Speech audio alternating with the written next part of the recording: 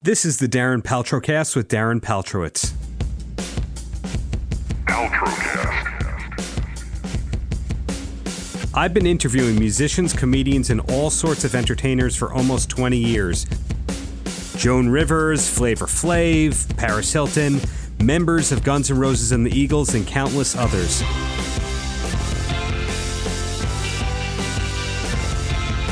This show is about artists and why they do what they do. Paltrocast. On this edition of the show, I spoke with three entertainers, all doing very well, but on very different career paths. Singer Sevyn Streeter, drummer John Boecklin of the band Bad Wolves, and professional wrestler and vlogger Sammy Guevara. First up is my interview with Sevyn Streeter, who's written songs for a lot of top artists, including Alicia Keys, Chris Brown, Ariana Grande, and Tamar Braxton. As a solo artist, What You Say was released in November and was the first release off of Sevyn's forthcoming album, Drunken Words and Sober Thoughts. I spoke with Sevyn by phone in November about her next album and the journey it took to get there professionally. So you have a new album coming out early next year. How long has it been in the works for? Oh man, we have been probably creating for probably like a year and a half, something like that. Just in sessions and just kind of experimenting with sounds and things like that. But like a year and a half. I'm really excited about it, though. It's great. And it's totally done? You're just kind of waiting around on it? Or is it still being tweaked and mastered? Everything for me, when they say it's not always the fat lady things, it's really like that for me. I'm always tweaking and doing last-minute changes and adding last-minute production all the way up until the label says, okay, we got to get it out. Well, one of the things I love about your career is that for a lot of people, they're like, yeah, she came out of nowhere. But the reality is you were signed before you were a teenager. You were writing songs for other artists when you were a teenager and a young adult and all that. When you started writing for other artists, was it because you were looking for a deal, or is it that you all along wanted to write for other people?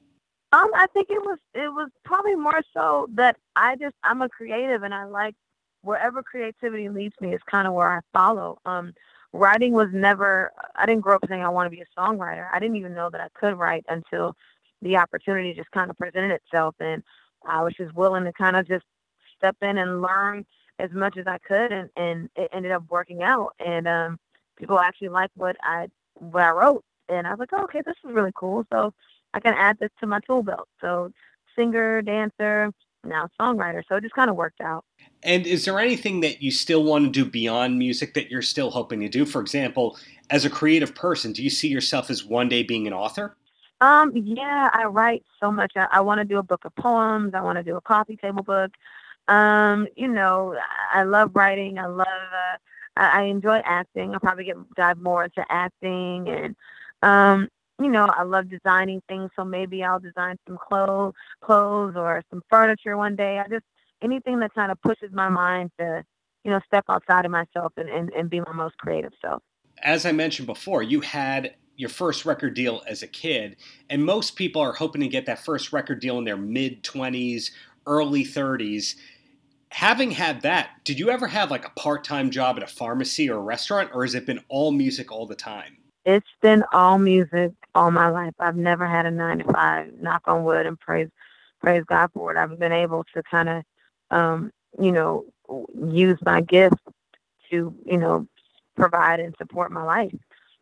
It's just always been all music, all creativity, all my life. I've never had a 9-to-5.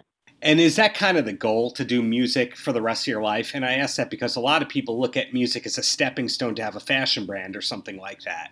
I think that music is going to forever be my first love, and it's going to always be the foundation of what I build upon. But of course, I want to stretch myself. I want to try different things. Maybe I'll be a painter one day. Maybe I'll be a sculptor. Maybe I'll design clothes. But my music will be the one constant thing that always remains, for sure.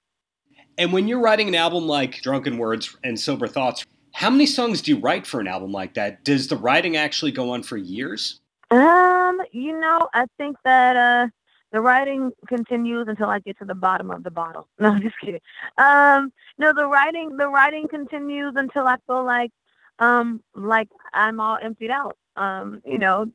it's going to continue until I feel like I've gotten all of my ideas out and all the stories out. And yeah, so if it takes years, it takes years. Sometimes it takes 2 seconds to write a song. So it's kind of one of those things can't really gauge, you know?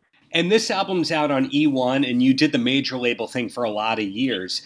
Do you see yourself for the long term being an independent artist that owns their own destiny? I actually, honestly, I would love that. I think so far how it's been going, I love it so much. I love the amount of freedom.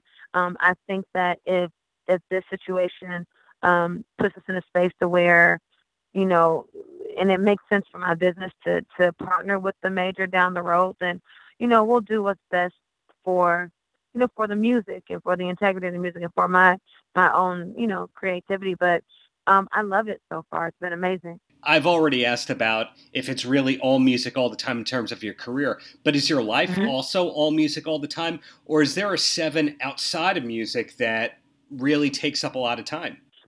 Outside of music, there's my other side, and her name is Amber, which is my real name. And outside of music, uh, you know, I allow her to, you know, to be free and let her hair down. And, you know, I'm a country girl. I'm from Haines City, Florida, so I allow her to kind of just roam, uh, roam around Florida and just, you know, chill with her family and let her hair down and take the wig off and wear a bun at the top of her head and, you know, eat as much mac and cheese as she likes. When I think of Florida, I would think NFL Sundays and that kind of living too, right? I mean, I think of Sunday dinners. Every Sunday we have amazing Sunday dinners at my grandma. She cooks every Sunday. My whole entire family is there, and that we'll actually be able to see. I'm shooting the sizzle from our reality show right now that we're excited about. So you'll actually be able to see the difference between Sevyn and Amber and how I balance the two. As a lifetime musician here, a lifelong musician, what's the last concert that you went to as a fan? Dang, what was the last concert that I went to? What was the last concert I went to? Well, I'll say the last most memorable concert I've been to recently was probably I went to. Oh, you know what? The last concert I went to was a Lucky Day concert. I went to Lucky Day concert in New York, and that was amazing. He's a friend of mine, and I'm really happy for him. He actually was just nominated for a Grammy, so that's amazing. That's a great concert. Cool. So in closing, Sevyn, any last words for the kids? Man, I'm just really excited about my new single, What You Say, and the video being out, and I'm happy that it's been received so well. And I'm excited about finishing up this project and getting it out to them at the top of the year. It's going to be a really good time. More visuals, reality show, and just more good things. Going on tour next year. So all of those things are going to be amazing. Great. Well, looking forward to seeing that tour live in New York. Thank you so much for your time. Have a great rest of the day. Thanks so much. See you soon. Next up is my interview with John Boecklin, drummer from the band Bad Wolves. John, who also co-produced the latest album by Bad Wolves, was previously part of the band Devil Driver. Things took off quickly for Bad Wolves after the group's cover of the Cranberries' hit Zombie became a global hit. Instead of talking about that new album, well, it's called Nation, Nation, I want to learn more about the business behind Bad Wolves. I spoke with John by phone a few days before Thanksgiving when I was sick, so pardon my voice being a little off during that one. But thanks to John and the Better Noise music team for making that one happen. Hey, John, how's it going there today? Good, man. How are you? Great, thank you very much. And I first wanted to ask you about the new record. How long did you spend making it? Let's see. I think the first kind of thing started around September 2018. And we had touring as well going on. We went to Australia with Nickelback, and we were finishing a 5-finger tour. So from September to about March or April, around there, was when the record was kind of done, recorded. And then I think it was actually kind of interesting. I think we finished mixing the date a year after our first record came out, which was like May 11th. We finished mixing that day. There's not a lot of bands that have been, able to finish 2 albums and do that many world tours in a 2-year period. Did you know outright that this was going to be a full-time band as opposed to just, a vanity supergroup? No.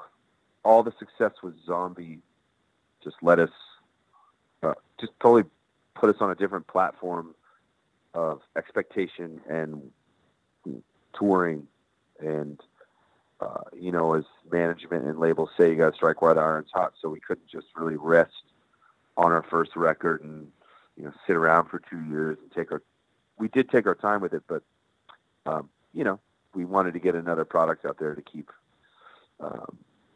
the attention and creativity and in general, keep the spotlight on us and not go away and disappear. Did not expect it whatsoever. We expected to be, I've said it many times before, is kind of expected to be a low pro band, because I think everyone in the band knows what it takes to build a band, and it takes a long time. No one ever expected us to get as quickly to where we are now in this amount of time at all. Right. When you first came out, people were saying that it's a supergroup. Did you like that term initially? No, because the way my brain works, by definition, we are not a supergroup. To me, a supergroup is reserved. I'd say Chickenfoot is a supergroup. You got Chad Smith from the Chili Peppers, sold millions of records. You got, Sammy Hagar, sold millions of records. Those bands on their own right do arenas, if not stadiums, when they want to. We're all from household name metal bands within the metal community, which is very small. So I don't really, musicians know our names and stuff like that. That's about where the extent of that goes and ends. So I just really don't. Supergroup is, them, what's that band, like Alice Cooper and Johnny Depp and stuff like that. Hollywood Vampires, yeah. Hollywood Vampires, yeah. Well, that's what I think of when I think of supergroups. I really don't think of, what's like the Damn Things is a great example. I still wouldn't think of that as like a supergroup. Even though you've got Scott Ian, who's a legendary, act from Anthrax, and Keith from Every Time I Die, and dude from Fall Out Boy. I think it just doesn't strike me as the right title. We'll have to think of a new title for that. But I'd imagine, since everybody was in bands before, that you guys avoid a lot of the pitfalls, that plague new bands in general. Am I right about that, at least? No. There's always a learning curve no matter what. It's a new band. It's a whole different vibe. I feel myself, being I've toured for years, I think I've really gained a value and understanding of patience. But that's like saying, you got divorced and your second marriage should be a breeze because your first one, you learned everything. It's just never really the case. Each individual has their own pros and cons and things you need to work with. And we, as a collective, no one in this band has ever experienced any sort of major quick stardom the way we did. So that was all completely new to us, where, Doc and Tommy immediately had to go to Europe and do all these radio shows, acoustic performances live that they've never done before. There's all kinds of new experiences with Bad Wolves that was non-existent in all of our previous projects. So also we've been supporting Five Finger Death Punch. I don't think anyone in this band, for a long time, I don't think anyone in this band has been like doing arenas for almost a year and a half straight. There's just all kinds of learning curves still. And learning much more about radio is something that none of us had known before, because we've never really had hit singles. That's a whole industry side of things that you have to do a lot of obligations with. You do meet and greets, and you got to go to these radio stations in the mornings, and there's a lot more work involved. So there's just a lot more to it, and it's a whole different beast. Well, 11-7, from what I can tell, is both your label and your manager. Did you know outright that you were going to be recording for your management company? There is a management team called 10th Street, and there's a record label which used to be called 11-7. It's now called Better Noise Music. Is owned by the same gentleman, man named Alan Kovac. However, I will definitely tell you that 10th Street and Better Noise Music are completely two different operations. Otherwise, it would just be a huge conflict of interest, maybe. But so they have disagreements, and Zoltan Bathory from Five Finger is also in management. So it's Zoltan, 10th Street, and then our label is Better Noise. Now, how all that works is, there's a lot of people involved. But if that answers your question, we didn't write a record for our management company. We wrote a record for ourselves, which we turned into our label. And so far, Better Noise has been very understanding of our metal roots and what we want to do with that, and has been pleasantly surprised with not much pushback on, the kind of gentler stuff. They seem to really enjoy our products. So, and it's not this like war of, I don't hear a single and all that stuff. It seems so far the relationship's been very smooth. And looking ahead, because we're just days away from Thanksgiving, how much of your 2020 is already planned? Right now, there's something that could fall into place in late March. Very short, but right now 2020 is kind of on the books full till July. And do you personally like that, knowing that you've got that much planned ahead and you know where you're going to be? Or is it more overwhelming than it is pleasant for you? It's absolutely not overwhelming. Knowing what you're doing speaks in volumes about your management and the band's, well, how would I say it? A band that's doing well can plan their future. A band that's kind of just like neither here or there has trouble booking things very far out because no one really cares.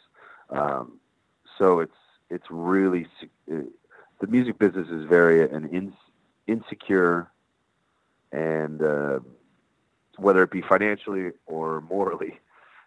So there's nothing worse when you're ending a tour and you're looking at your future and you see nothing on the table. You're like, it's very scary. So it's very comforting to go, oh, okay. My next 6 months is planned out for me. Just like any job. If you're a contract worker or, you work, if you're self-employed and doing production or something, or hair and makeup or anything, if you don't have anything on the books, you start to get nervous. Same thing as a band. Got it. So if you didn't have all the touring going on, do you have side hustles that you do? Is there much life for you outside of music? There hasn't been any side hustles. When I was starting this band, when we weren't signed, had no management, I would take any job I could to fill in the gaps. But for me, the hustle was getting this second record complete to a point of satisfaction. So I haven't had any time to do any side hustle, if you will. I know like Kyle still likes to work on his off time, and that's about it. Sounds like things are going very well, which I'm glad to hear, John. So I guess in closing, man, any last words for the kids? I would say, hello, kids, and I'm sure that you're not kids because our demographic is quite wide. So I've noticed that term, and I say it sometimes too, like, oh, the kids tonight, or I think it's just like it's kind of from the past, but I say it too, and then I'm like, the kids. No, most of the people there were like 20 and up, but for the little kids, thank you for coming, and I hope it didn't get too rough out there, and for the rest of the older men and women, thank you for picking up our second record, Nation, if you did, and we're going to be touring on it for quite some time, so we should be hitting your market at some point, and thank you for the support, and thank you, sir, for covering and asking some questions about the band to try and help us spread the word. My pleasure. Hope to see you live in New York very soon. Really appreciate your time, and really glad to see that the band's going far, so keep it up. Oh, thank you very much, sir, and you have a great day. Last but not least is my interview with Sammy Guevara. Sammy is one of the stars of All Elite Wrestling, or AEW for short, which is seen every week on TNT. Sammy wrestled as part of the promotion's first televised match on TNT. Prior to landing in AEW, Guevara was a standalone wrestler on the independent scene who grew his international profile big through social media. I had the pleasure of speaking with Sammy, also known as the Spanish God, by phone a few days before Christmas. Sammy, how's it going there today for you? Yeah, I'm doing good, man. How are you? I'm doing great. And being from Katy, Texas. Oh, hell no. Oh, you're not from Katy, Texas? From Houston, my brother. Okay, well, Wikipedia has that one wrong because I was going to ask you about being from the same place as Renee Zellweger and Jesse Sorensen and a lot of great people. Oh, yeah, Jesse Sorensen, man. He's my boy. I grew up in Katy, and basically a ton of things are wrong on my Wikipedia, so, I don't blame you. Right, so 2019 has arguably been the biggest year of your career, but people have been following you a long time will see that it's the biggest year of your career because you worked really hard with vlogging and all that. Who was it that really taught or inspired you to do things yourself, to have that DIY work ethic? I mean, I don't know exactly like what triggered it. It could be like a subliminal thing. Watching my mom growing up, she was basically raised as a single mom, and she put herself through school and raising like 3 kids on her own, basically. So it could have been coming from that, just watching her grind for years and years. And that's Mama Panda we're talking about? That's right. That's the Mama Panda. Right. So again, 2019 has been a really big year for you. Is there something that you're most proud of from your year so far? I think that match with Cody, that one-on-one match, the first episode of Dynamite, is definitely up there of one of the top moments. It was like the first match on TNT in like 18 years or something like that. And so it was a lot of pressure going into that one. Didn't know, if people were gonna, I think a lot of people counted me out of that. But my whole goal was to show that I am a player here in AEW, and I think I accomplished that by the end of it. Had you met any of the other members of the Inner Circle before you guys aligned in AEW? I did actually do a tag match with Santana and Ortiz at Mania weekend, and so it was kind of cool that now we're teaming up here as well. And I actually worked with Jake Hager back in Lucha Underground last year. He broke my leg on that, but it's cool. I can look past it, And a lot of people you really won over with your appearance on the Talk is Jericho podcast. When exactly did you tape that? That Thanksgiving week, whatever day that Dynamite was, before the Dynamite. And you were just very honest on that episode when you talked about your roots and how you grew into the person you are today. Did you have any hesitation about being that honest and open? That's just kind of me. I don't really like to play a character so much. Because some people, they're like, yo, you seem like such a nice guy in real life, and then in the ring, you're such a bad guy. I'm like, I don't see why you gotta always act a certain way. Like, why would I always act all mad? If you get me in the ring, if I'm in the ring with you, it's gonna be different because it's go time, it's business. But you take business out of it, I'm a chill dude. I was really wondering going into the interview, though. I didn't know how we were gonna take it, but I just be myself as I always am, and be as authentic as I can so people know it's real, because it's really just me being me. Has your life changed since being given the moniker Spanish God? A little bit, just being in the Inner Circle in general. Like, I'm getting recognized a lot more, like a lot more often. Like every week, I'm going somewhere. I was at the mall getting, like I said on that Jericho podcast, but I was at the mall, got recognized, and then actually going to the airport this week. Sorry, yeah, going to the airport. Like, my Uber driver knew who I was. Like, he's like, I was running late going to meet him up. I was like, oh, sorry, I'm late. He's like, oh man, I had to wait for the Spanish God. I was like, oh shit, like this, it's definitely different for me. I'm not used to it. And these days you're based in Houston where you grew up? Yeah. I was born in Houston. I lived there. I was like 10 or something like that. Then I moved to Katy, and now I'm back in Houston. And a lot of people have to relocate cities because they have direct flights and all that. Is there any city that you like as much as you do Houston?